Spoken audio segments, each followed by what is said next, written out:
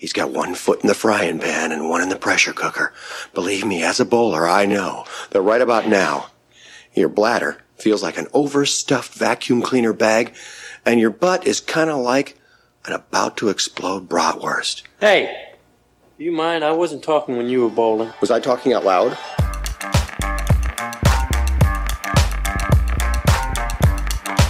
Welcome to Munson's at the Movies. My name is Kyle. I'll once again be your host, joined by the rest of the Munsons. Want to give them a wide berth. It's what is called a born loser. A real Munson. We talk a little bit about what's going on tonight. We do not have James this week. He and his wife are putting their house on the market this week. And so he is in the middle of what we might affectionately call home improvement hell. So his life is chaos right now. So we'll try to do our best to exist with this without the spirit of James here and present. Is selling your house officially the only thing worse than moving? I feel like selling a home is awful. His wife's got to sit there and listen to spooky season talk all the time. That's got to suck even worse. But the good thing is we've got a little help, some permanent help coming in. Yeah. We're excited to officially invite Aubrey McKay as a regular Munson here on the podcast. Welcome. Yeah. Good to have you, buddy. Thanks, guys. I'm hyped to do this. You guys say tolerate you. I'm thrilled. Like this is honestly is really exciting. I've been looking forward to this. I was hoping anytime I get a chance to join, it was a great time. Like I love this podcast and I'm really happy to be here. So thanks, guys. Awesome. Yeah, we're happy to have you. Yeah. Just remember we hate Harvey Weinstein and there's no score shaming. Those are the two rules to live by. I feel like I could ride with those. Excited to have Aubrey on, and we threw him into the deep end here with Jim Belushi. So yeah, we'll have some fun. Throw it to the others. Rigby, how about you? Living the dream out here. Finally feels like fall in California. We've been having some heat the last month or so, but yeah, this is finally getting that Midwest crisp autumn air feel, which I love. What about you, Case? Oh, not much on my end, gang. Just decided to talk a little bit about Jimmy B. And he is the star of one of my favorite all-time Saturday Night Live skits. Hopefully it'll come up and we can talk about it. I sent it to the group, and as far as I can tell, it was a hit. Well, we are excited to welcome back Laura Beneke to the podcast. Laura is a film nerd who loves Star Wars, the Burrs, sword fighting, gardening, and animals. And despite her love for the Bears, she is recording with us tonight while they're playing in the background on Monday Night Football. She's also a SAG actor and stunt woman.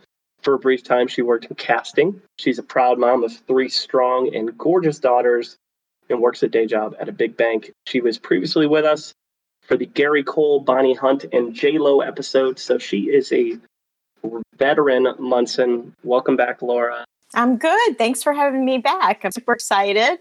It was a pretty good weekend. Friday, we had the last football game for the high school. We had pink out, so everybody wearing pink for breast cancer support. And my daughter's on cheer. And the sky was pink. The weather was perfect. It was fun. It was a good time. Happy to have you back. You're always welcome. You always bring such a unique perspective. I mean, we're like drowning in riches today with you and Aubrey here at the same time. So, Laura, I do have to tell you this. I don't know if I told you last time, but you are my sister's favorite guest we have on. Oh. If she's listening to this, she's going to be very excited about this episode. Birthdays, November 3rd. What do we got, Rigby? All right, first up, Mr. Ivan Drago, Dolph Lundgren. Fell off the map after Rocky IV, but that's okay. You can see him in many straight to video thrillers out there, action thrillers. Also in Universal Soldier with Jean-Claude Van Damme. I will say Dolph is old as fuck, and I'm going to say that old as fuck is 64. This is just amazing because I was literally laughing with the head coach of our basketball team because we have a student who's growing his hair out in a weird way and he looks like him. I love that. So we were pulling up pictures and we were doing it and I just kept walking around saying, if he dies, he dies. And the kid didn't understand what was going on. He is super old. He's a 64. I think he's older than that. I'm going to say 68. Just for reference, Rocky IV was from 1985. So yeah. If you want to do the math there. So 68 for Aubrey. Oh, giving hints after I've guessed. Now that seems like it's fair. Seems really fair, Rigby. I'm going to actually come in low. I'm going to go 58. I'm going to guess 60. 60? Okay, Kyle, you win. Even though I tried to make you lose, you still win. How old is he? Dolph is turning 65. Oh, wow. Good job, Kyle. Getting a W going first is tough to do, so I'm proud of myself. Well played, sir. Good job. All right, next up, Kate Capshaw. I would say her most famous film role is probably as Willie Scott in Indiana Jones and the Temple of Doom. I would say now she's probably known more for being married to Steven Spielberg. I don't know what she's been in recently, if she has been. She's in a lot of 80s movies. Black Rain, Dreamscape. Yeah, she's got a familiar face for those who know her name. I'm going to guess 69. Okay. You sent the photo over of her. I still don't recognize her, so I'm going to go the James route this time and be like, well, since I don't know this person, I'm going to guess 61. Okay. I feel like I'm going to do the same thing and say 64 because I don't recognize her very much either. I'm going to go back to my last guess. 58. And try to keep it low. Well, none of those guesses matter because Laura got it right out of the gate. She's turning 69 on the dot. So good job, Laura. Go watch Indiana Jones and the Temple of Doom. It's probably the worst Indiana Jones, but it's still good. Yeah, so happy birthday to those folks. All right, 5 actors we threw onto the wheel for episode 74. Those 5 actors were Mary Kay Place, Tom Hollander, Hal Holbrook, Ben Schwartz, but that doesn't matter because the wheel selected not Laura, but the wheel selected Jim/James Belushi. And Jim has done quite a bit in the world of entertainment since he got onto the scene. He's got over 150 credits on his IMDb, a blend of film, TV, video games, animated roles, and some stage work. So he's a little bit all over the place when it comes to what he's done in the entertainment world. But before we get into all that, what we normally do, we start with some trivia. And normally it's James who would lead our trivia segment, but since he's not here, he has bestowed me with the trivia baton. And I'm going to try to stump the group Fast and Furious style. So the way this works, I'm going to read off 3 facts about Jim Belushi. 2 of them are going to be true about Jim. One of those will not be true and will be about one of the many illustrious actors or cast members of the Fast and the Furious franchise, everybody's favorite family drama, and their job is to figure out which one is the lie. So fact number 1, was once arrested while dressed as Santa Claus in front of a playground of children. Fact number 2, has a strain of marijuana named after him. And fact number 3, once filed a $4 million lawsuit against his neighbor for harassment and defamation, only to settle out of court and eventually write them in and cast them as an annoying neighbor character on his sitcom. Oh, I love that. That's great. Oh, man.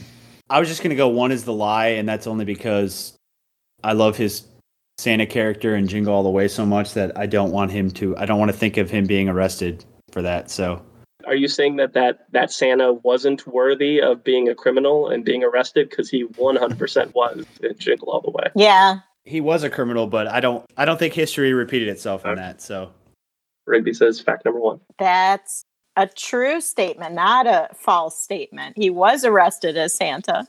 It's either very accurate or an elaborate lie you just made up. So what's your guess, Laura? Well, I'm torn between the last 2 because, obviously he's a cannabis farmer, but I don't think he has a strain with his name. And he also did have a feud with his neighbor who played Catwoman, right? Back in the day. But I don't know if it was that much money and if he wrote her as a character. So I'm going to go the second one is a lie. Because it's too close to the truth. I think Vin Diesel was arrested as Santa Claus. Big fucking Santa Claus, huh? Jack Santa Claus. I'm going to go with the second one being a lie, even though what an elaborate life he's lived, because I can't really guess. Like, they all sound like they could be true, and they all sound ridiculous. Yeah. So I'm going to go with the second one, and I'm going to go with what I feel like is the obvious choice, Ludacris. Okay. Luda. Can never go wrong with a Luda guess. His name should just be Ludagas at this point. Fuck Ludacris. He's been brought up so many times in the show. He's almost a regular host. He should be paying us royalties at this point. Yes. I think The Lie is number 3, and I think that has to do with one of the shows The Rock is involved with. So, fact number 1 is one nobody guessed, and that was he was once arrested while dressed as Santa Claus in front of a playground of children. While he was going to College of DuPage, he would dress up as Santa each holiday and go visit houses and charge $15 to do appearances as a side gig. He didn't have his license, and this cop who had it out for him, did air quotes for those listening at home, pulled him over in the Santa suit and arrested him, handcuffed and all, right next to a playground where he said children in the backseat of their parents' cars were rolling down the window going, Santa's going to jail. So a lot of trauma delivered that day because was not licensed for his side gigs. Fact number 3, also true. So he sued his neighbor Julie Newmar, who the original Catwoman from the 1960s Batman, for $4 million in 2004. After a 25-year neighborly feud, the two announced they had settled their differences out of court. And later that year, Newmar guest starred on an episode of According to Jim that poked fun at their feud by having Newmar play a neighbor who annoys Belushi's character. That's awesome. But they feuded for a quarter of a century. That's awesome and so petty at the same time. I love it. So the one that a few of you answered, fact number 2, has a strain of marijuana named after him. While this is true about Vin Diesel, Bow Wow, Ludacris, Paul Walker, and Jason Statham, never had a fact that included like more than one of the Fast and Furious characters. There are 5 of them who have a strain of marijuana named after them. Wow. Really? Wow. Yeah. That's crazy. It's especially true about Jim Belushi, who is the only celebrity out of the ones mentioned who has their own marijuana company, Belushi Farms, which generates an estimated $5 million a year in sales. His most popular strain is, of course, called Blues Brothers. Those are really good facts. Yeah. Yeah, that was really good. Good job, James. I came up with them all by myself. I did not read them from an email from James D'Imperio. Most certainly. Would never do such a thing. All right. Case, tell us a little bit about Belushi's snapshot in box office history. One of the things that's hard, especially for actors that we cover that are busy in the 80s and 90s, is there's not a ton of box office information sometimes. I've got a lot of gaps compared to what I normally have. However, one really interesting item that I came up with on researching some budget on the movie Only the Lonely, Maureen O'Hara was given a tiny, tiny trailer that was completely inappropriate for an actor on the movie to have. And John Candy went and complained to the producers. And they're like, yeah, I mean, all the money for this movie is going to the film. It's not going to the actors. And so John Candy, the good dude he is, literally took her stuff out of her trailer, put it in his, moved himself into the small trailer. As you guys might guess, the studio decided they were going to get John Candy a full-size trailer. So I thought that was a really cool story that came out. And obviously the only relation there is that Jim Belushi's in that movie, but I thought that was really cool. The thing that stood out the most to me in terms of like the surprising numbers, I was pretty surprised at the average budget for Jim Belushi movies, because as I was plugging them in, they started out pretty big. Now he only ranks 57th, right? But the average budget for his movies is $28.3 million. And that was way, way higher than I thought it was going to be. In terms of some of his performance on movies, probably his best movie is going to be K-9, where he stars alongside a canine. And then your guys' favorite, Jingle All the Way. Okay, so now let's get into some of the more juicy numbers. I reached out to our resident Munson's at the Movie purchasing agent, and I said to him, what could you do with $32,000 from a world gross? And James wrote back, 2022 Nissan Rogue Sport. I have a 2016, love that car, great gas mileage. The good news is that not only could Belushi buy that with one of his movies, he's got 2 movies that came in the low, world grossing low $30,000. Now, we're going to cover another movie later, and I do have to bring Laura into the box office discussion here. I read on my IMDb page that Undrafted world grossed $6,000. Is that correct? Yeah, it was pretty bad. $5,777. So the good news is that'll cover probably 6 months of insurance for said Nissan Rogues. The other one that I thought was interesting was he is in the 11th poorest performing film we have in the role of The Legend of Oz. He comes in ranked 57th in average budget. He comes in ranked 59th in total box office, 71st in star meter, 72nd in critic ranking, 70th in fan ranking, 72nd and 65th in two different box office metrics. This isn't good. If anybody wants to take a guess, I bet you they could identify what number he comes ranked in at. As a reminder, before you guess, this would be episode number 74. Yeah, take that in consideration. Does anybody have any guesses? Aubrey, would you like to do the honors? It can't be 74. Jimmy B. Belushi comes in ranked 74th out of 74. That's tough. Not a great box office profile. It's a little surprising. I knew it would be low. I didn't know it would be that low, though. Star meter felt a little low to me because, I feel like everyone knows who he is. I also don't know what exactly goes into that. So it seems a little shocking, but it also kind of doesn't, as weird as that sounds. At time of recording, his star meter is 4,334. The last time that he had a relevant spike in his star meter ranking, you really have to go back to the movie Stan Lee's Mighty Seven in 2014. Other than that, he's not above 1,000 since then. Okay, we set a foundation, right? Yeah, get a baseline for this conversation. So we'll see how the Munson meter scores translate comparatively to the bottom of the box office. Thanks, guys. You bet. We're going to go with first major roles in 1981. So we'll hit all of the major pieces before 1981. So first and foremost, he was born into an Albanian family in 1954 in Wheaton, Illinois, which will come up several times during this podcast. I believe Case has some other Wheaton, Illinois alums to share, correct? Yeah, James shared with me other research he had with notable Wheatonian. I like that. I'm not sure what somebody from Wheaton would be considered, but a Wheatonite. Here are some other notable Wheatonites. Director Wes Craven, televangelist Billy Graham, author and reporter who broke the Watergate scandal Bob Woodward, legendary football player Red Grange, and then some dickbag who drove from Wheaton, Illinois to Purdue University to beat up James.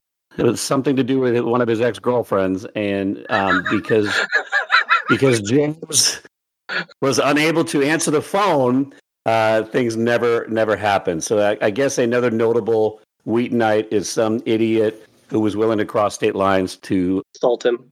To assault somebody. So outside of that cadre of actually pretty impressive humans there, it's pretty rare being of Albanian descent there in Wheaton in the mid-50s.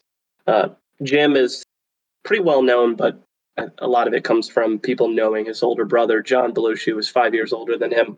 Yeah. Blazed a trail for him in the Chicago scene and then obviously into the SNL days, which we'll get into a little bit. If you hear Jim talk about their relationship in interviews, he'll tell you that while John was, prom king, this good-looking guy that seemed to have like the world in his hands, Jim was the guy who seemed to be on probation from the ages of 13 to 18.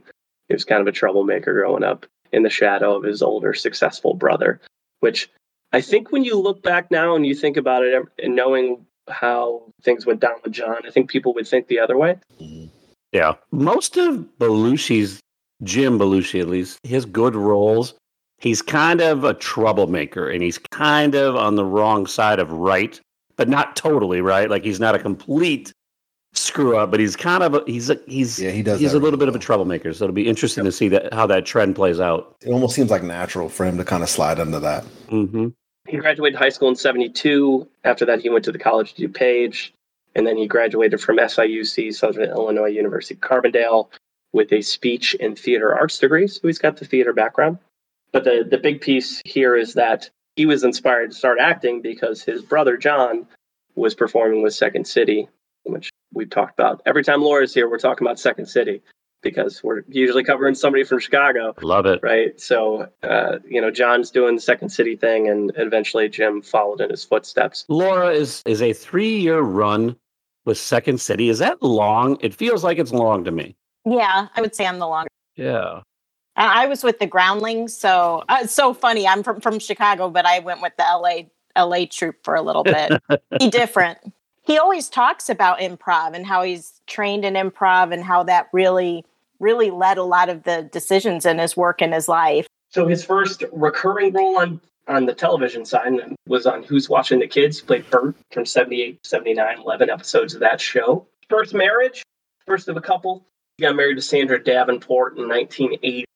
They were married for 8 years. They got divorced in 88, and he had his first son, Robert, during that time.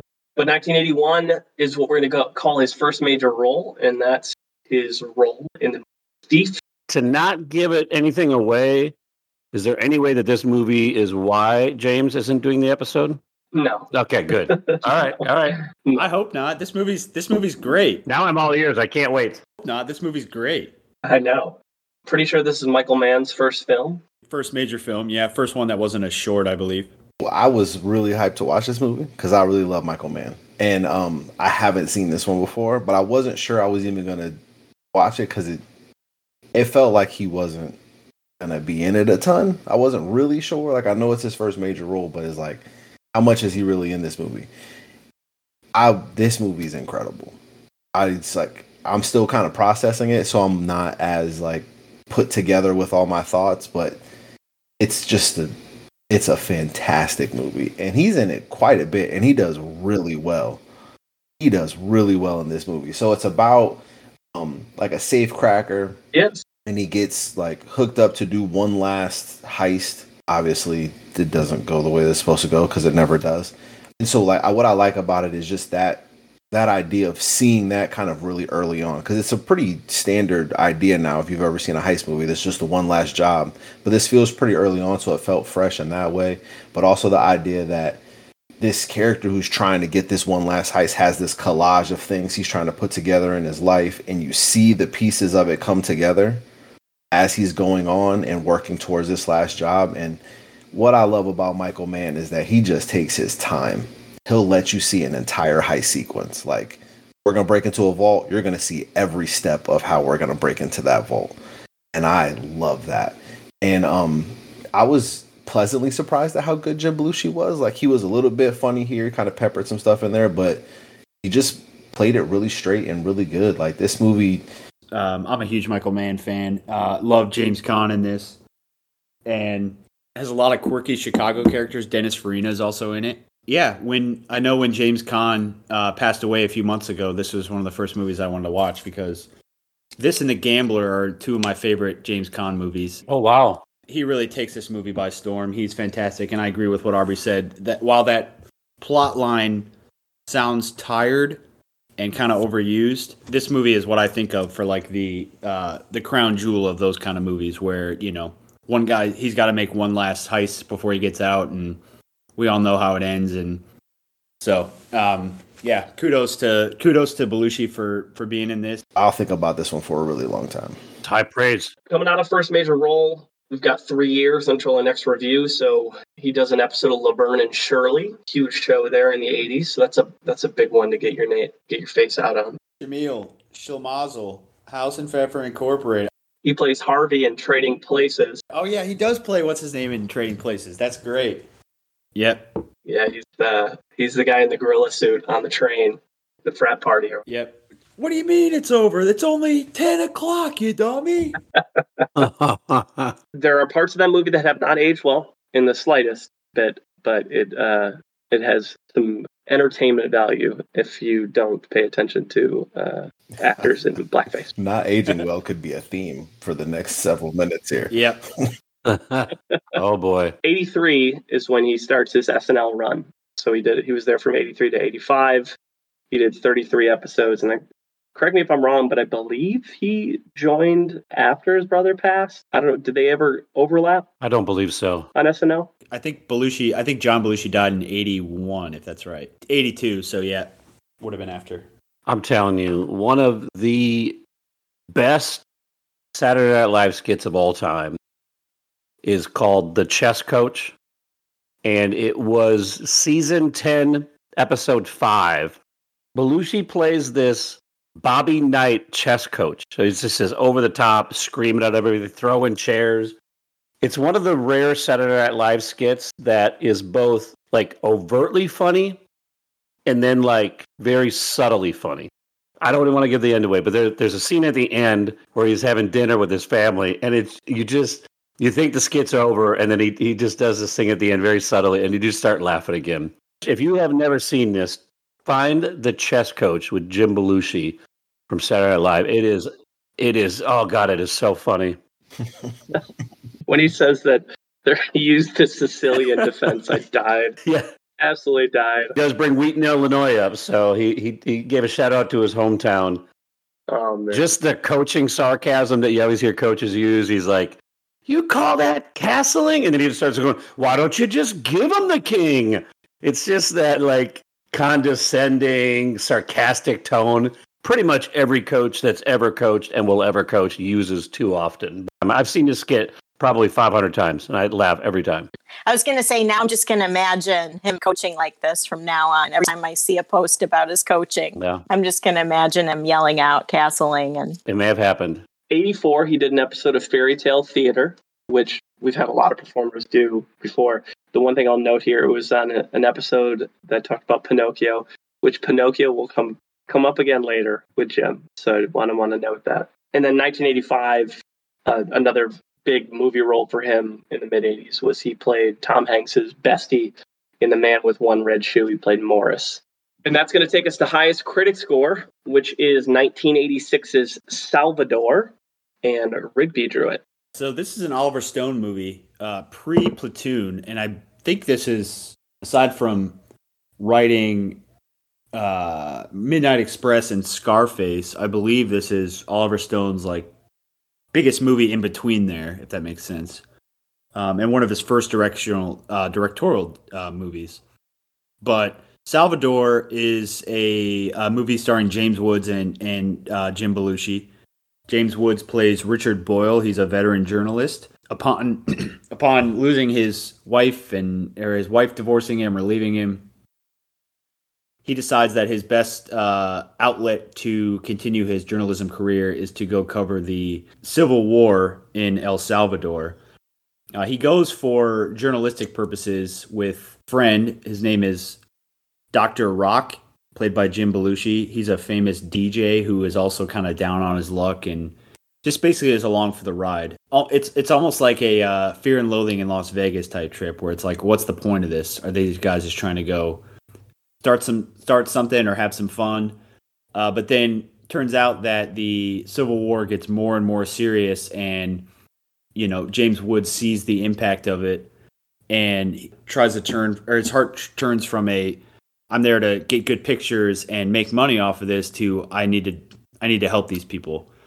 It's a really powerful movie and just a really heavy movie, and it's very Oliver Stone-ish. If you look at the content of Midnight Express, where you deal with political uprising and strife and just conflict, there's a lot of those themes here, and you can see. I mean, Oliver Stone, obviously, that's his motif. I would say, basically, just like he likes to dig into stuff that's really controversial and really deep and really heavy. Jim Belushi is kind of a small character in this. He really doesn't have a lot of roles or a lot of screen time. James Woods carries it for sure.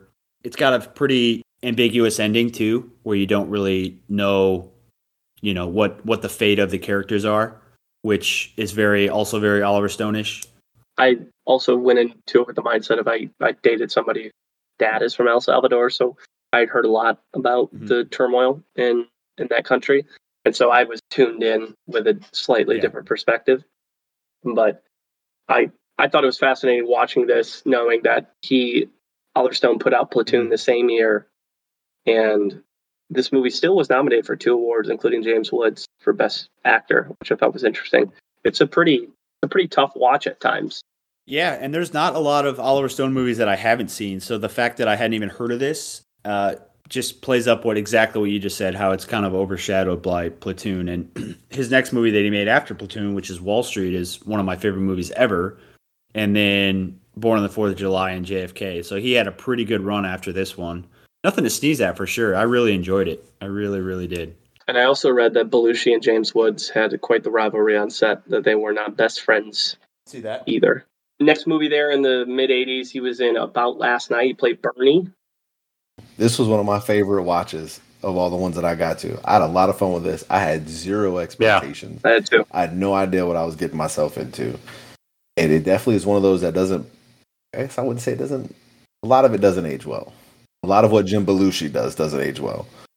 But even with that being said, it's like an uncomplicated romantic comedy. It's just like nice and easy and kind of fun. It's just like a really easy, enjoyable watch. Like Rob Lowe and Demi Moore are great, and they're great together.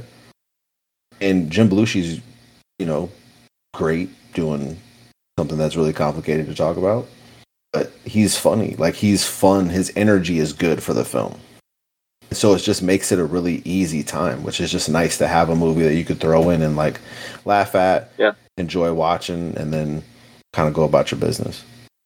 I read an interview where he said that, that this movie changed his career. And after this, he felt like he became a movie star. And he said, quote, "I was very wealthy." And apparently from this article, it sounds like John Belushi was offered this role and passed. The podcast Back from Broken that he was on. That's the one, yeah. And he said he had done Sexual Perversity in Chicago was the name of the play that he did at the Apollo Theater, and it got noticed by the president of Paramount Pictures. And that's kind of what started his career. And then they called John and Aykroyd, to try to be in it. And they went back and forth about, John was like, we're Hollywood people. We're going to have to take it. And Jim was like, no, please don't take it. I just created this character with the theater. You have enough. You have the samurai. You have cheeseburger. You have everything else. Give me this. And then, he backed down and later he got the part. So, yeah, I think this is a really key part of his career. And I do really like the film. Yeah. I don't think I would like this movie as much if John Belushi were in it. I think it would become too comedic. And I really like Jim in this. Important note, too, at this time, he's not going by Jim yet. He's going by James Belushi. That's his stage name. And I mean, that's what he doesn't go to Jim until after 2000. So I forgot to note that earlier. He's still, if you go to his IMDb, it's as James Belushi until I think 2001. I was going to say, I love that Little Shop of Horrors came out this same year because you have so much different genres that he was working in, that was released in this year. That was great. Yeah, he's in one scene, comes in, talks about wanting to take the plant nationwide, and then he disappears. That's it. This movie was a phenom. It was just a wild, wild hit. 1987, another movie that, again, I don't think is aged well, but is weirdly fun to watch, and that's The Principal. This movie is wild. The Principal. It's an interesting. This movie is a disaster, and it is insanely watchable. Like, I just consume this movie with no problems, with my jaw on the floor most of the time. This movie is ridiculous, and he's the lead. It's just like there's a scene where he like puts a hot chocolate packet, I think, and a Coke, and he drinks it or whatever that was, and that's how he started his day. And I'm just like, why did I need to see that? It's so bizarre. It's a bizarre movie. Is this better or worse than Dangerous Minds? It sounds like the prequel. We could all agree on that. Wait, hold on. Dangerous Minds. Dangerous Mind slander? Is that what you guys do here? I honestly think it's enjoyable just because he's entertaining. Mhm. So like everything around him is bizarre. And so like, yeah, this kid's trying to sexually assault this teacher because she made fun of him. And Jim Belushi is driving a motorcycle through the hallways and literally through a door to save her. Is bizarre. Like the movie is entertaining and funny and like watchable because he is entertaining. If it was literally anybody else, it would have been more of a dumpster fire. I do not recommend this movie though. Do not take this as a recommendation. I typed the principal Jim Belushi and autocorrected to motorcycle. And for those curious, he's driving a 1985 Honda VT 750 Sea Shadow. That's a good sized bike to be driving around through a high school. His bike is like a character. I love it. Mhm. The movie also ends with some guy yelling, "Hey, who do you think you are?" And Jim Belushi saying, Right. "I'm the principal." So this is not the one that starred Morgan Freeman. Okay, noted. The same genre. Largest critic app is 1988's Red Heat, and Aubrey has it. So this is it's called on IMDb an action comedy from 88 action comedy, written and directed by Walter Hill, who I guess most people, if they know him, would know him from 48 Hours and Another 48 Hours. I know him from the 2002 classic Undisputed, which Wesley Snipes and Ving Rhames box for Prison Champ. I am highly recommending that movie. Just a little short aside. Watch that if you can. But this movie is just a Russian policeman his partner's killed and he's trying to catch like a drug lord who flees to America, so he gets paired up with Jim Belushi, who's like he's like your like kind of cocky smart ass cop who doesn't really follow the rules type thing, and they kind of team together to make a pretty fun like action comedy where they're just kind of chasing down this Russian drug lord through what is a surprisingly simple but convoluted story that ends in a very interesting bus chase. I like this movie. It's bizarre in the way that 80s movies can only be bizarre, where you're in like this Russian bathhouse and people are working out. Yeah. And Arnold Schwarzenegger's punching people outside of walls. And then, you know, it's bizarre in that way, but it's fun. The only kind of knock I have is that it feels like it's caught between two different things. Does it want to be like a true buddy comedy, like buddy cop action comedy thing, or does it want to be a little bit more serious? It doesn't really get the tone right all the time. But overall, I mean, if you like these type of kind of strange 80s movies, it's a good time.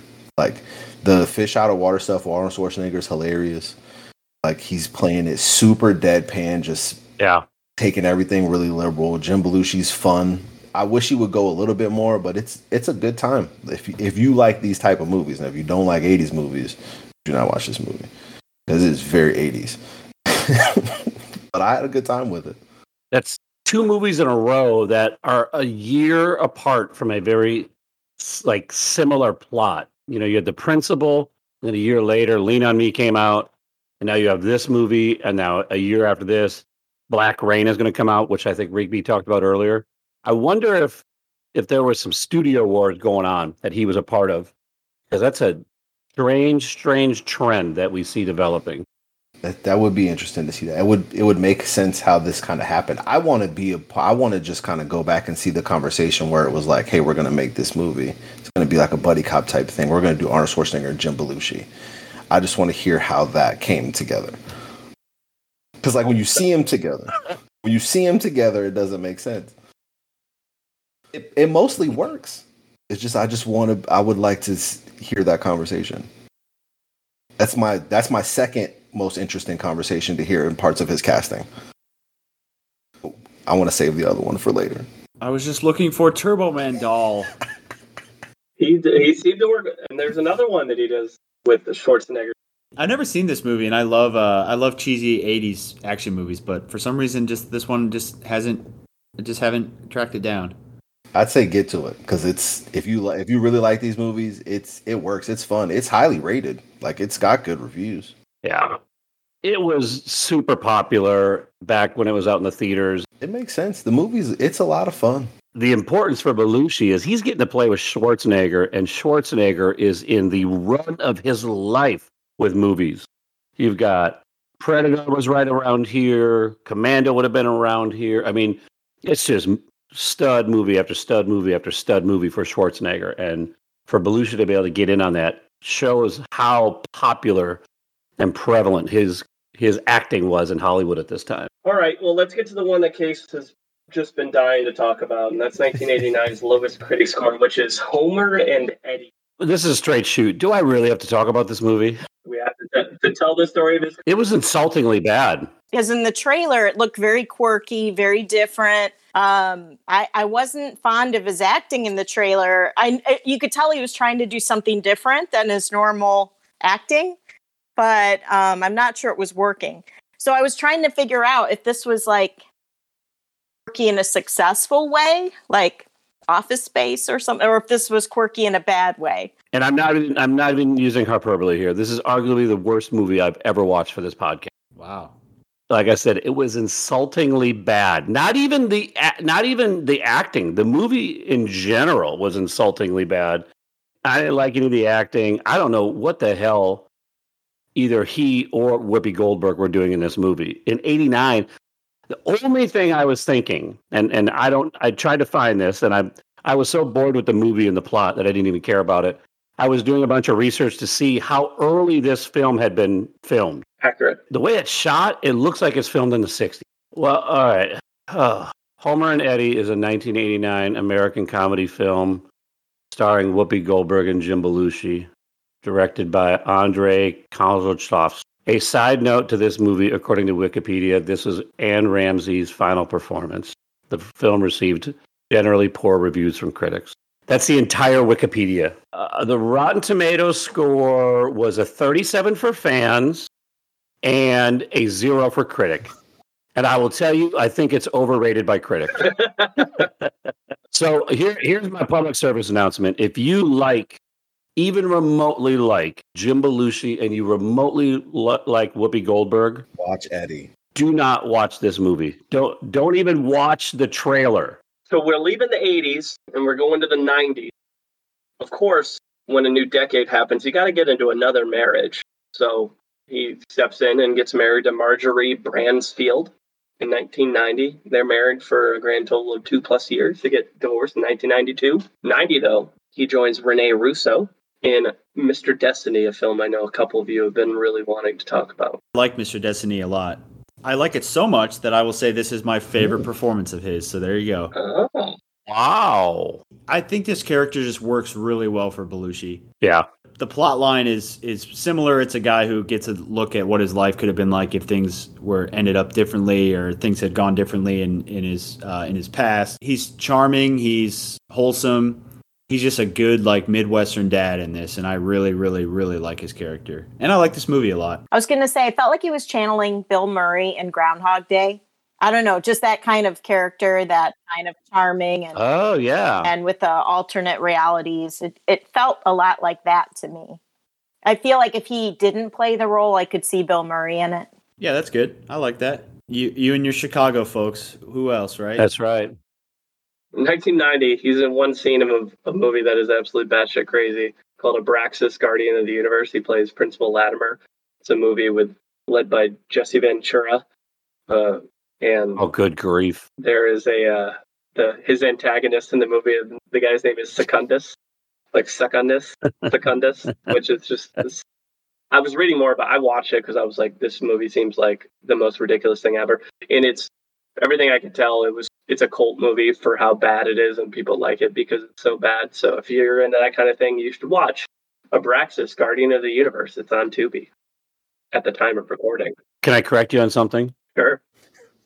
It's Governor Ventura, just so you know. He's the former governor of Minnesota. Not a big deal. Sorry. Well, we have a large Minnesota listening audience, and I wanted to make sure that you didn't feel slighted, but with you not mentioning he was the governor. You know what I say to that case? Secundus. That's what I say. Well played, sir. Curly Sue, he played Bill in 1991, a movie that I'd seen pop up a lot with him. And it was pretty funny to see him, play a con artist with the child actor. I thought it worked well for the genre. Again, to have a family-friendly comedy, I thought it was really good. Only the Lonely, 1991, and a Christopher Columbus film alongside John Candy. He worked with John Candy a lot, and from I saw an interview he did with Larry King, and he said the person that he finds to be the funniest ever is John Candy. So he's a big John Candy fan. I bet you John Candy was one of the funnest people ever to do a movie with. He does seem like he was just fun and caring. And what I was going to say about Only the Lonely is one of my favorite lines that's out there. You can see it, if you search by the video, was he was saying his marriage was getting a little boring and dull. So he went out and he bought a love enhancer, put on the pillow for his wife, and she tried to kill it thinking it was a giant centipede. So that's one of my favorite quotes from that movie. Funny. Coming off that, he does a music video for MC Hammer. He does Too Legit to Quit. He plays a news anchor. There's a lot of other celebrity appearances in that music video. I watched it, but he is one of many in that one. That song was a big deal. One of the catchiest songs ever, too. Mm-hmm. Yeah. Was or is? I couldn't hear what somebody said there. I mean, to a certain segment of the population, still is. I can go find my cassette tape. If somebody were to turn that shit on right now, everybody'd be dancing. That song rules. You want to talk about the classic erotic thriller Traces of Red? I want to know how he got that part. Like, he's not the first person you think of for... That was my first question. Yeah. How did he get this? He, goes to a restaurant and picks up a woman in the first half of that movie and, does the thing. Then he's, in an affair with another woman who's maybe crazy. This is one of the worst movies I've ever seen. I'm proud of you that you stuck through it, though. There's this not-so-subtle transition with Jim Belushi's career in the mid-'90s where he goes from doing erotic thrillers and 80s, cheesy 80s movies to, by 94, he starts doing a ton of cartoons. So he shifts to the animated role world. And so it starts with Real Monsters, a lot of Nickelodeon Cartoon Network stuff. So I'm going to fire through these. Real Monsters, he's in 8 episodes of that between 94 and 97. Pinky and the Brain, 3 episodes of that. Gargoyles, 2 episodes of that. He does the Mighty Ducks animated series from 96 to 97. Blam, Hey Arnold, he played Coach Wittenberg. Case, some more Coach research for you to do. Cow and Chicken, he did an episode of. So in the mid-'90s, he just started crushing all of this kids' content, which is such a departure from everything else he had done. I'm seeing that he's getting typecast as a coach. That's not a bad thing, though. It's extra points for you, huh? He's going to need them. He's got a really good voice for animated work, though. Super good voice, yeah. When I saw it, it made sense. It makes sense. He's got a good, emotional range on his voice. He can have that, excited whiny, but then at the same time have kind of a in pain whiny, and then have a smooth, full voice. He's very unique compared to other performers we've seen that have done voice roles. He's got the energy for the cartoon, the Nickelodeon cartoon stuff. He's got the high energy in his voice to do that kind of stuff too. In the middle of all those shows, he does a movie with our girl Halle Berry called Race the Sun. He plays Frank, a movie with young Joel Edgerton's first movie ever. Eliza Dushku, Steve Zahn plays the antagonist in this movie about a solar race by equipping cars to race each other using the sun. That's why it's called Race the Sun. Ooh. Have you guys ever heard of Race the Sun with Halle Berry and Jim Belushi? I heard of this movie for the first time in our box office review, where it was budgeted for $46 million. And it pulled in a cool $1.9 million. Yeah, it's not. This movie lost over $44 million. And it's not even his worst losses. The best way I can describe Jim Belushi in this movie is a worse version of Steve Guttenberg from The Big Green. The best comparison I can give you if you've seen The Big Green and know what I'm talking about. I think that's the only time anyone's ever compared anything to Steve Guttenberg and The Big Green. So there you go, Kyle. Another movie in 96, though, we all love, that you've been waiting to talk about. Jingle All the Way, Mall Santa. Jingle All the Way is so bad, but is so quotable and funny, because it has everything. It has Arnold Schwarzenegger in a comedy role, trying to be a good dad, which is just so like ridiculous, and he's like the workaholic dad who has like the most like Caucasian looking son ever, like married to Tom Hanks' wife. It is the most random. Phil Hartman's in it. Sinbad's what I would say is probably his last good performance. Yeah, I love Jingle All the Way, man. And Jim Belushi's great. He plays a Santa who is selling counterfeit Turbomans. And to this day, I still say all sales are final. If there's a most quotable James Belushi movie, this would be it for me. I just love this movie. It just makes me happy. It's a Christmas. I think about this movie when it comes around Christmas time. It could be the worst movie ever, and I have no idea because I just love it. Me too. Like, me too. Arnold Schwarzenegger sells mattresses, but Sinbad is like legitimately hilarious to me. I feel like they were just like, "Hey, you're a postman. Go write 15-minute set." I agree. On the post office and just bring them. Yes, that's so true. I was like impressed by how much postal work jokes he had. The safari hat joke is the funniest thing in the movie, though. Yeah, I agree. You're the type that laughs at my high knee socks and safari hats in the summer.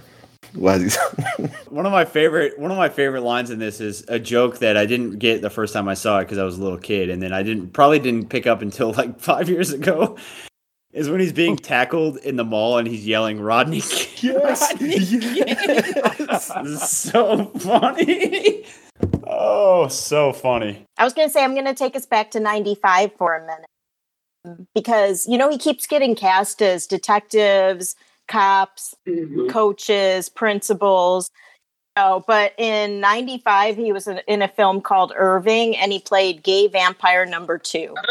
And I cannot find a copy of that, but I really want to know, did he play it? How did he play it? Like that, I'm really curious to see, what he did with that. Just wanted to throw that out there. It was a different type of casting. I'm mostly curious as to what your Google results showed you when you were trying to find gay vampire number 2 named Irving. Probably the movie I'm most excited to talk about, even though it's going to take it won't be a very long one, is the one crossover with Laura, and that's in Wag the Dog, because we know Laura was in Wag the Dog, and it's a very short, brief appearance for him, like being interviewed in Wag the Dog. Like it says that he's Albanian, so I thought that was fun too. Yeah, I did not get to film with him that day, so I didn't meet him. But yeah, that was definitely a fun shoot. So, and I like that clip where he's speaking Albanian and I'm trying to give support to Old Chew. Not often do we have one of our guests crossover with the Munson we're covering in a movie. Yeah. So, pretty cool. Who had more screen time, Laura, you or Belushi? I think Laura.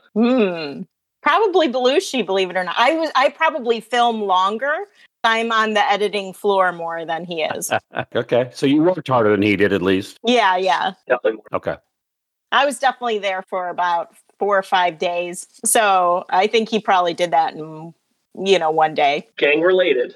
A movie we covered on the Gary Cole episode with Tupac, who plays Detective Da Vinci. How did this happen? He's great in this movie. He's good. It's one of my favorite roles. I have no idea how this movie happened. Yeah. This is the one where I just was like, how did they put this together? I'm fascinated by it. And even watching them, I spent like 10 minutes just like, how did this happen? And they got good chemistry. Him and Tupac, pretty good chemistry. I didn't like this movie as much as you guys did. I guess it's not worse than you would expect from what this movie actually is. It's about kind of what you would think that it is. It's a tough one for me to see Tupac go out on because this was his last movie.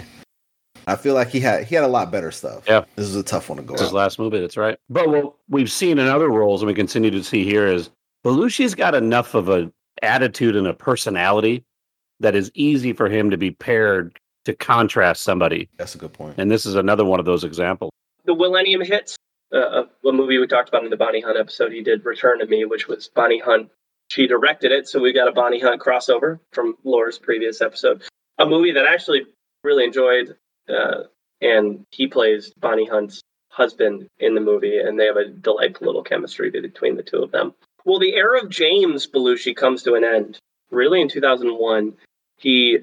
From everything I read, he had kind of gone into a little bit of obscurity by 2000, and he does an episode of ER in 2001, which is huge at the time. And that was kind of his reintroduction to network television, like big primetime audiences.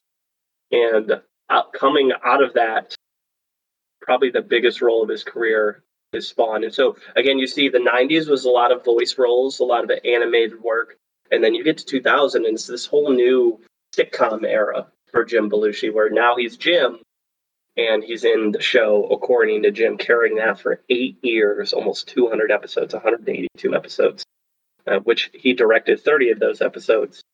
And we have that wacky lawsuit story that James put into the trivia as well. Yeah. So, I knew him for this. I love this show. Yeah. It was one of those things that came on at the right time. I was at the right age where I just would watch these over and over again. I love this show, and I think he is hilarious in this. I think his acting talents and style are significantly more suited for television success than they are for movie success. I think his character and his personality is one that grows on you, and then he's so good at throwing you a curveball once he gets you into a rhythm. And I think that's what all these successful television actors do that then a lot of times struggle in movies because they can't deliver that giant performance in a movie. They have to kind of play the long game. That's a really good point.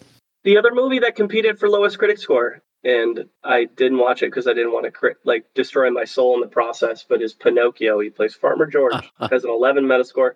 It is Roberto Benigni, but I'm told this is an absolute abomination in terms of a film. So watch at your own risk. You guys, this had a $40 million budget.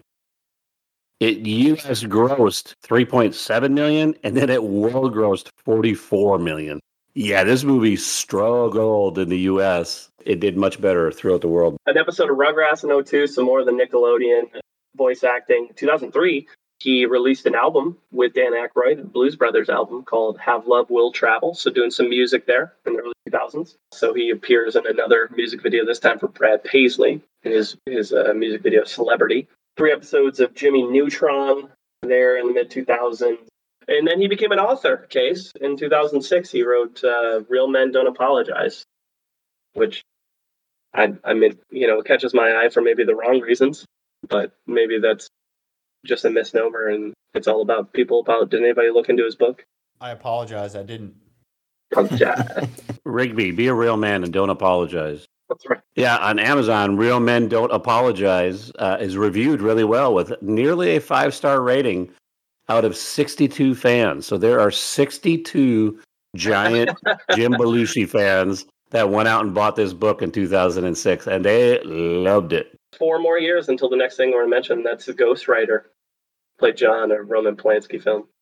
Yeah, I love the Ghostwriter. Belushi's character is very small in this. He plays a publishing executive for the company that hires Ewan McGregor to write the memoirs of the former British Prime Minister. If you haven't seen The Ghostwriter and maybe you have something against Roman Polanski, try your best to get that out of your head because I love this movie. One of the best spy thrillers / political thrillers I've seen in the last 20 years. Praise. That is high praise. Also in 2011, he became a spokesperson for both gout and diarrhea awareness.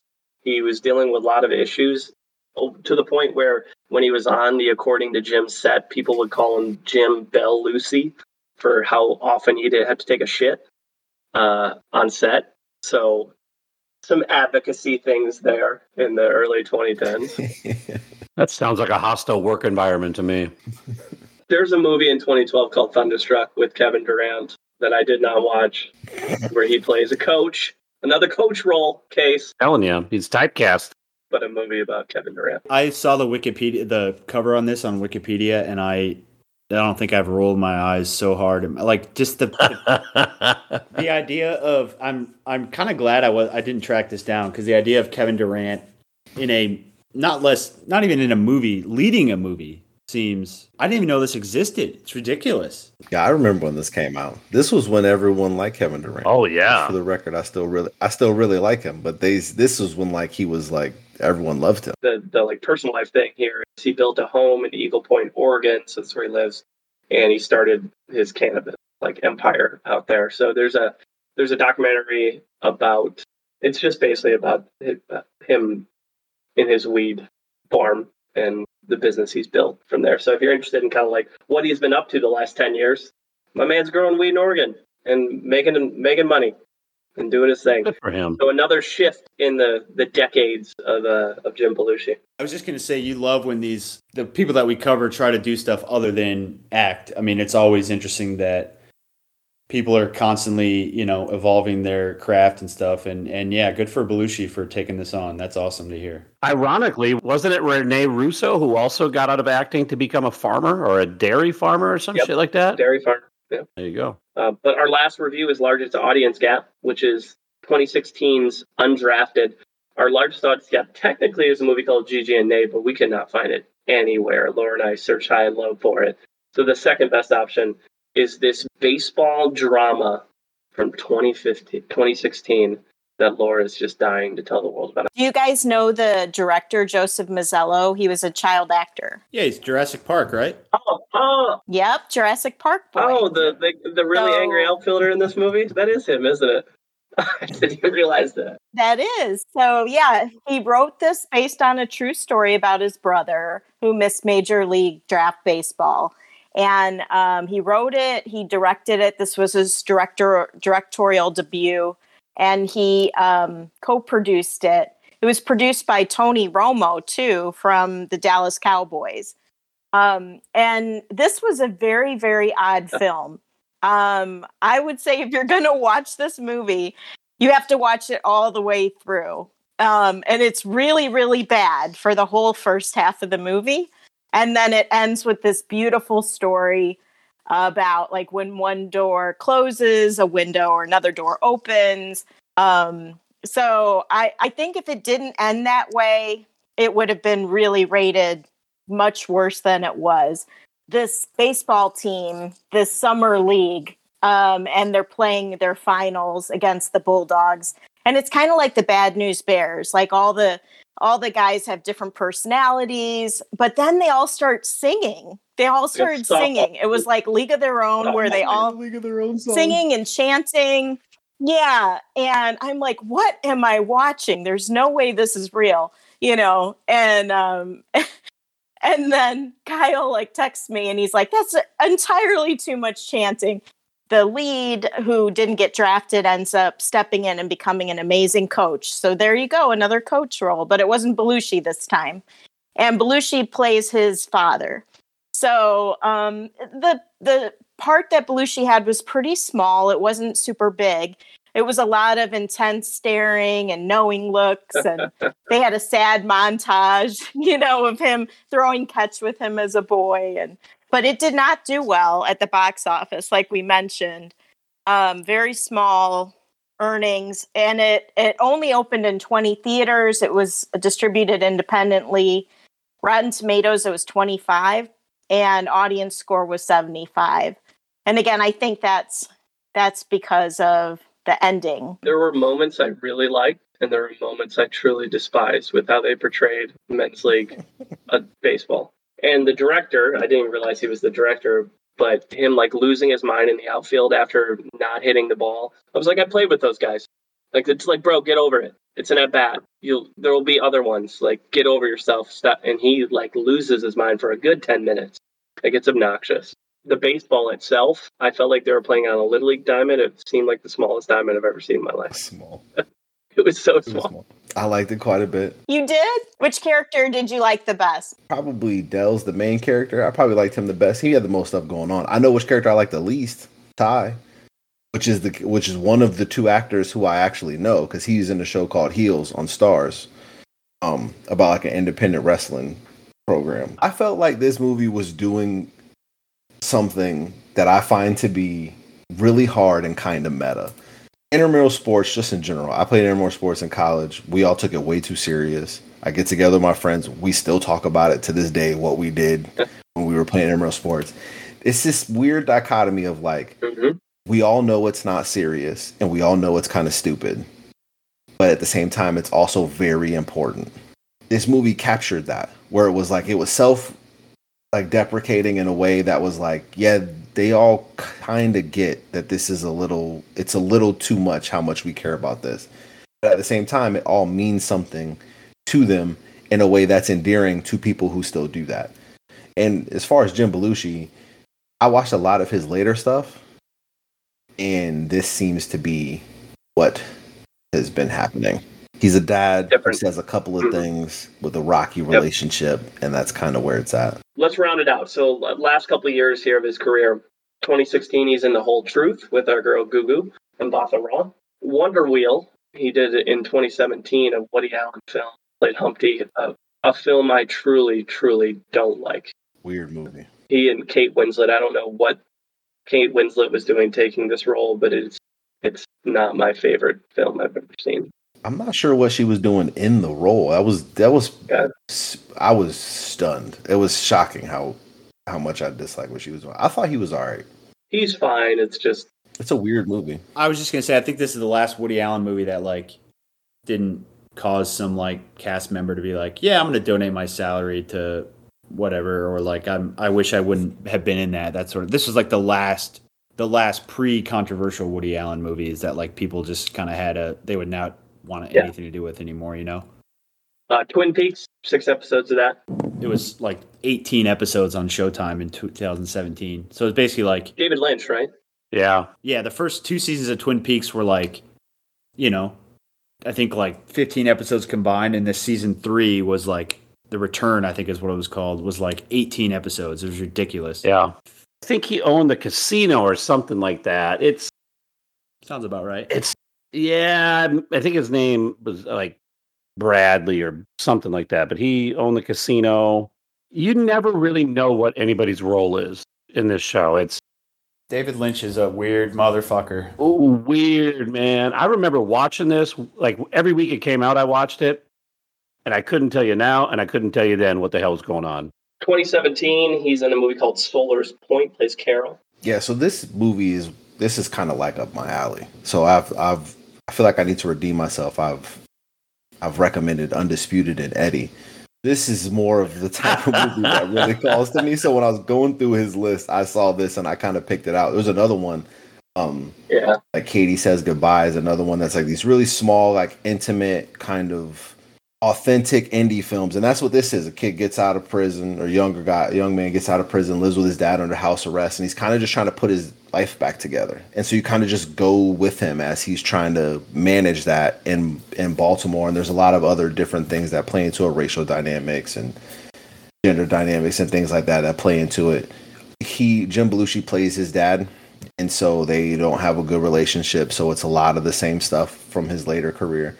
If you're a fan of Sean Baker, who made like the Flora Project. Oh yeah. Red Rocket. This is Sean. I would say this is Sean Baker light. I felt a lot of stuff because Sean Baker is one of my favorite filmmakers. Terrific. It doesn't come together in the end as well as Sean Baker films do, which is why it's a bit of like a Sean Baker light situation. And then the last one I mentioned was Gigi and Nate, the technical audience gap that just came out in 2022, but just don't know where to find it. So maybe it'll hit a local theater near you. Rigby, I think you're going to take us through a top performances exercise here, right? Ooh, this is going to be a tough one. You know, obviously, if you've listened to the show, we try to find a top performances list from a reputable source. Sometimes we don't even find ones that are reputable, but this week I didn't find any. I found some ones that list top movies that he's in, but I think it'd be fun for us to just name our top 2 or 3 favorite Jim Belushi performances, and we can rank them. I'm gonna say Mr. Destiny's number 1, which I already. I'm gonna go Jingle All the Way number 3, just because that is classic to me. I'll go according to Jim, just because of what that meant to pop culture, and it was a very popular show, and you know, if he weren't a household name before that, he's a household name from that show. So that's got to be on there. I feel like Thief has to be on there. Especially it's him coming out early in his career. Okay, good. You putting Salvador on there, Kyle? Federation, I don't know if I'm going to stamp my foot and say Salvador belongs on there. I would prefer About Last Night over Salvador, personally. Nice. I was just going to say About Last Night. Yeah, that was on my list. I wish I would have seen Curly Sue, because everything I've read from Curly Sue sounds like it was a really unique and fun role. too. That would probably score pretty high. Yep, that was on my list too. I had About Last Night, Salvador, Curly Sue, and The Principal. I was thinking Homer and Eddie, Pinocchio, and Kyle, how'd you get Craigslist? If I could punch you through this right now, I would for saying that. That's how much I hated. He's about to punch you. And Growing Belushi. I needed. I've got Thunderstruck here too. I don't know what Craig's thinking over there. Big Oklahoma City Thunder guy, I guess. I don't know. Somewhere. I was just going with coaches. I thought the assignment was his top coaching role. Top coaching roles? Okay. Mine would be based on the roles that I can remember and I enjoyed the most. According to Jim, would be numero uno. Number 2 actually would be Red Heat. I think it's just the time that I watched this movie and it just stuck with me. I've always enjoyed him in Taking Care of Business, and that would be number 3 for me. Red Heat's a good addition. Mm-hmm. According to Jim, is number 1 for me. And probably Thief, About Last Night. Drink All the Way, obviously. Getting to that 5th one would be hard. I really liked what he did in Wonder Wheel. I don't like that movie very much, but I found what he was doing at least somewhat compelling. Okay. Chick. Well, let's get into the Munson meter, y'all. What we do, we rate every actor on a scale of 0 to 100 based on a variety of factors that can include longevity, project choice, pop culture impact, their acting range, awards footprint, any other talents they might have, personal life, comedic chops, box office success or lack thereof, and anything else that matters to us as Munsons. And we will start this time with Case. Jim Belushi is going to struggle in my rankings because I think he is such a more forceful presence in TV shows. I alluded to it earlier. And then I think that is also supported by his really, really poor box office. I love the guy. I think he's super funny. You know, Coach Belushi does a lot of dynamic things, and I would definitely give him extra points for that. Tough to compare him to some of the other performers. I mean, 3 episodes ago, we're talking about Leonardo DiCaprio. It's ridiculous that we're going to compare 2 actors like that, but that's kind of what we do, right? I think if he's cast well, he does great in a movie. But again, I find him entertaining. I mean, that is one of my top 5 Saturday Night Live skits of all time. But in the end, you know, based on the movie side of things, and this is Munson's at the movies, not Munson's at the TV shows, I'm going to have to give him a 60. Aubrey. This was hard because I know him from According to Jim. I love According to Jim. Like, that's the first thing that comes to my mind. And the first thing you say is like, oh, Jim Belushi. First thing I say is, I love Jim Belushi. Like, it just... because he's just fun to watch. He's entertaining. I enjoy, like, when he's on a screen. Yeah. Going through his movies was tough. Mm-hmm. It was tough. One thing, though, my takeaway from going through all of his stuff and, like, reading through the movies and watching as many of them as I could is he has a really impressive movie career. Mm-hmm. Like, he's been a lead in several different types of movies. He's been a supporting in several different types of movies. He does a lot of his catalog is like diverse and expansive. He has a really impressive movie career that spans a long time. Like, now, when you kind of dive into what it is, it's not as impressive, but it's really impressive to just look at. I can't go any higher than a 50. So I'm going 50. Rigby. You guys hit it. Big household name.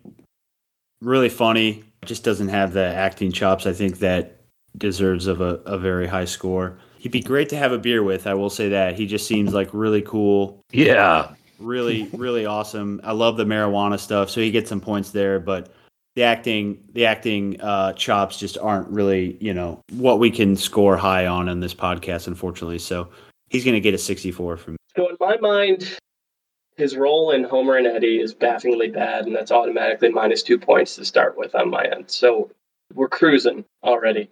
While the ratings of his film aren't good, and judging by Case's box office snapshot of 74 out of 74, I will say, like Aubrey mentioned, he has been able to, over the years, showcase his abilities to be a leading man, to be a comedic actor, and also as a voice actor. So I got to give him credit for he's done a lot he's done a lot of different things in the industry, and a lot of people we cover don't. They're kind of don't, they do one or two things and they don't really dabble in other areas. And he's definitely dabbled.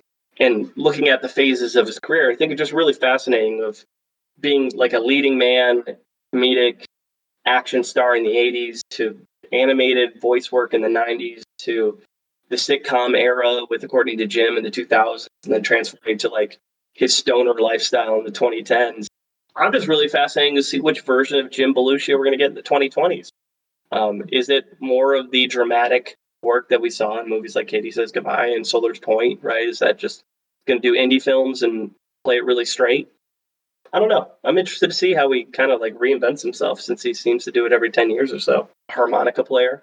We get a chance to hear him play. It's really fun. I got to give my customary knocking him a point for being a Chicago fan, but he gains one back for being an inspirational chess coach. So that one just kind of stands pat. So with all that, I'm going to give him a 57. Kyle, one thing I want to add that, we didn't even really talk about that I think is super impressive on a personal side. Man, this dude dealt with one of the highest profile deaths of a loved one. And for all intents and purposes, handled it not only with grace, but he continued on and kind of had a career that was different than his brother's, but yet in a strange way was kind of a tribute to his brother. And he's even said in some articles like, hey, I know that I got a lot of roles because of who my brother was. And I appreciate that every day. And I got no problem with that. And I think that the line he said was, he dug the well and I get to drink the water from it. And I never lose sight of the fact that I appreciate what he's done for me. That would be really hard to do, man. And because in Hollywood, I bet you a lot of people wanted him to be John. He probably wanted to be so different, but he kind of found a path in the middle that I think satisfied a lot of people and was fulfilling for him. But that would have been hard to do. And I give him a lot of credit for being able to navigate that tragedy. Laura is our guest, Munson. This one was hard for me. Again, he's from Chicago, so I want to score him high just because of that. He kept John Belushi's legacy going with the Blues Brothers. In 2022, he came out here as Brother Z and played at the old Joliet prison. He's a musician, he's an actor, he's an author. He does have some philanthropic charities he works for. Yeah, so there are all those things. But again, when I look at the other categories that we put him against, longevity, I would say he's in the mid-range. Consistency is more on the high end. Pop culture, he's kind of fizzling out. I would say he's kind of medium to low. So I don't know. When you compare that with his acting, I would put him at 58 or 59. I'm going to end with 59. 58.5, if that's the route you want to go. But I do like this quote from him I want to share real quick. I like to consider myself a star that when you look in the sky, it's always there. And on a clear night, a shooting star comes by and you get a thrill and you make a little wish. And he said John Belushi was like the shooting star and he's like the consistent star. And you need both types of stars. The heavens include them all. That's cool. I like it. That's a great quote. That score, that gives Jim Belushi a 57.9, which puts him in 69th place. 69 to 74. He's sandwiched between Chris Tucker and Gugu Mbatha. He's way higher than his box office ranking. He's outshined his box office. All right, Aubrey, what has he got coming soon? So not a lot. He's got a video game, Star Guardians, where he plays Captain Bokaby, I think. And then a movie called Fairy Tale, which is, I've been thinking about this movie for days. All it says is it's a fairy tale is a sweeping romantic story. And Jim Belushi is like the fourth build person. And so I just have no idea. It's interesting. But that's pretty much all I've got for what he's got coming out. I think that's the sequel to Traces of Red, isn't it? Fairy Tale. Well, there we go. Does he have any new strains coming out? Maybe he's got a new strain called Mr. Destiny. Traces of Red could also be another good strain. I don't know. Yeah, you're right. You should start naming strains after all of his shitty movies. It's not a good strain. It's not a good strain. Our next episode's going to hit on November 17th, and we're going to be joined again by Mark Yerke. He was here for Chris Tucker, Emily Blunt, and Angela Bassett. Here are the 5 actors we threw onto the wheel for this episode, and the wheel selected one of them, and then he chose to join for this particular actor. We have Gary Sinise, Christoph Waltz, Ava Green, Timothy Oliphant, and Joel Edgerton. What do we think? Man, that's a fun group. That's a great group. Yeah, I agree. If it's Gary Sinise, I'm just gonna watch CSI New York. I would say Eva Green's probably the least interesting on there, and she's super interesting, so that's very exciting. She is. That would be a wild selection of movies, though. Sin City, yeah. I know we don't do TV, but Justified is a great show. If you haven't seen it, Great show. I'd start watching it for that because I that's one that's been on my list and I haven't been able to get to it. The opening scene alone will hook you for the whole series. I can't wait. I would want Joel Edgerton if I had to choose. I'd want Joel Edgerton. He's great, man. I love Joel Edgerton. He's so good. The Gift. Incredible. James and I love The Gift. Gift, underrated. Oh, The Gift is incredible, man. He directed that movie too, which was fun. Warrior. That's a good movie. I think he'd have a lot of really good movies that kind of flew under the radar. Yeah. And you guys would watch Race to the Sun with Halle Berry and Jim Belushi, his first ever movie. We do a full review on it. I would not. Yes, we would. Christoph Waltz would be the most fun, I think, just because he's so talented, and we get to talk about Inglourious and Django. Who do we think Yerke is going to pick? Christoph Waltz. Your description makes me think it's Christoph Waltz. Or that's who he would want, was Christoph Waltz. Regardless, we don't decide. Mark doesn't decide. Laura doesn't decide. The wheel decides, and we'll see what happens. And it was great having Laura on again. She just brings such cool. Like I said earlier, it blows my mind when we're talking about a movie and all of a sudden Kyle goes, "Oh yeah, by the way, Laura was in this with them," or she's like, "Yeah, I was on the set of this movie," and I'm just like, that shit is bananas, and I love when we talk about those things. Yeah, it's really cool. It is. That's awesome. But as always, you can find us on Twitter, Munson's at Movies. You can catch us on Instagram, Munson's at the Movies. You can email us, munsonsatthemovies@gmail.com.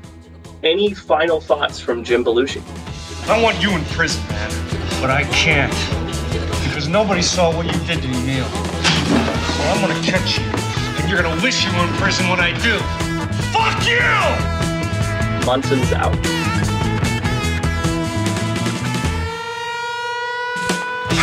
All right, let's go. Thank you for the education, gentlemen. We've just received a PhD in stupidity. Doctor, shall we?